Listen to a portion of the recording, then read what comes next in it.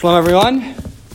Siman Kuf Ayin Ches. We've been talking about the laws, 178, the laws of Shinoi Makom, of changing our locations and interruptions when we eat.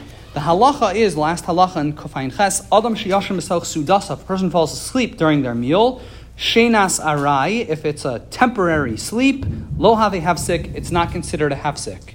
And the Rama concludes, similarly,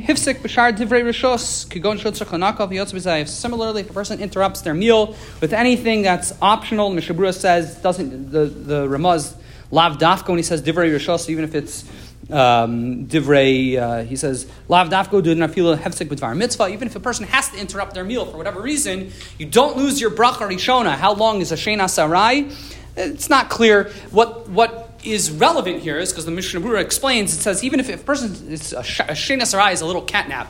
If a person, let's say, takes a little catnap, then falls asleep, even if he sleeps for longer than an hour, you don't lose your bracha rishona. The idea is that if you're lechachila, if you're planning on sleeping a long time, so sleeping shenas keva, not just a little 5-minute doze off nap, but like a real going to shluff, going to sleep. So then you lechachila, you're because that's your intent. It's not so much what happened. It's not the sleeping so much. It's because you went to sleep with the intent of sleeping for a long time. That intent is what creates the hefsek. It's not the sleeping, it's the intent, which sort of leads to a very interesting halacha, which isn't really in Siman Kuf Ayin Ches, it's really in Siman Kuf Pei Daled, is what really emerges, what the Mishnah Berurah and the Mechaber and the Ramah, for that matter, are teaching us, is that there really isn't, when do you lose your bracha rishona?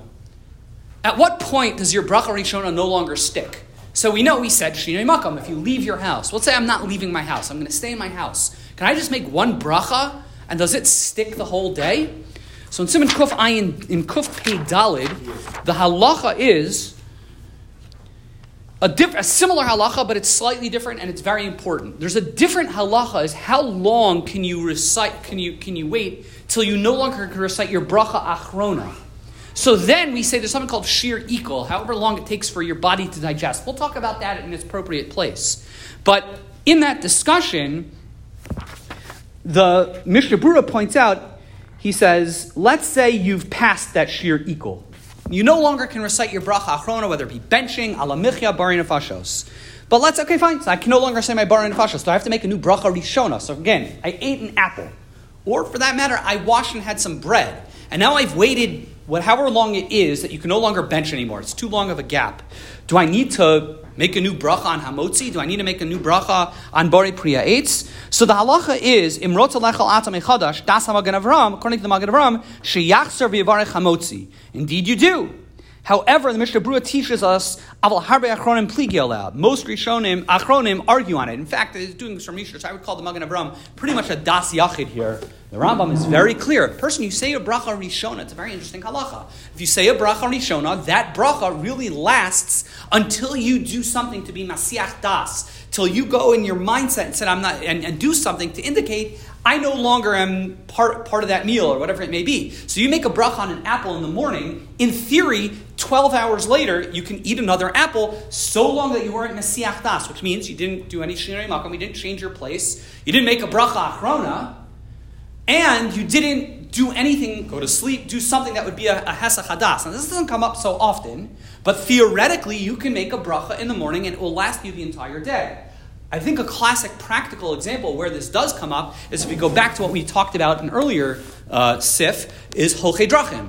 Let's say, for example, I don't know, you decide you want to go do something crazy like hike to the top of Griffith Peak or Charleston Peak. Or you decide to go on an 80-mile bike ride. So there's no shinoi makom because you're a holchei derech, you're a traveler. And you make a bracha, you're going to be drinking constantly, you make a bracha of shahakol. The halacha is, seems to me at least, and I remember once researched this, and I think this is pretty confident this is the halacha, you make one bracha of shahakol. Ideally, you should drink a little bit at a regular pace for two reasons. First of all, it's probably healthy. If you're going on an 8-hour bike ride or an 8-hour hike, you should be drinking every half hour or so. If you don't drink within every half hour, one thing has happened. You just can't say a bari nefashos anymore, but your bracha rishona doesn't go anywhere because there's no shinoi makom. You had that initial intent, I'm making a shahakal on all the water I'm going to be drinking, so you don't need to keep on making brachas every time you have a sip of water, let's say every half hour, even if it's longer than that. Because you're a holchei derech, you're a hiker, you're a cyclist, you're doing an activity that's going to take all day, the Shinoi Makam doesn't count. There's no Hesach Hadas. The halacha is you make one bracha of Shahakal, and that'll last you the entire hike till you get back, at which point you can make your Bari Nefashos, wishing everyone a wonderful day.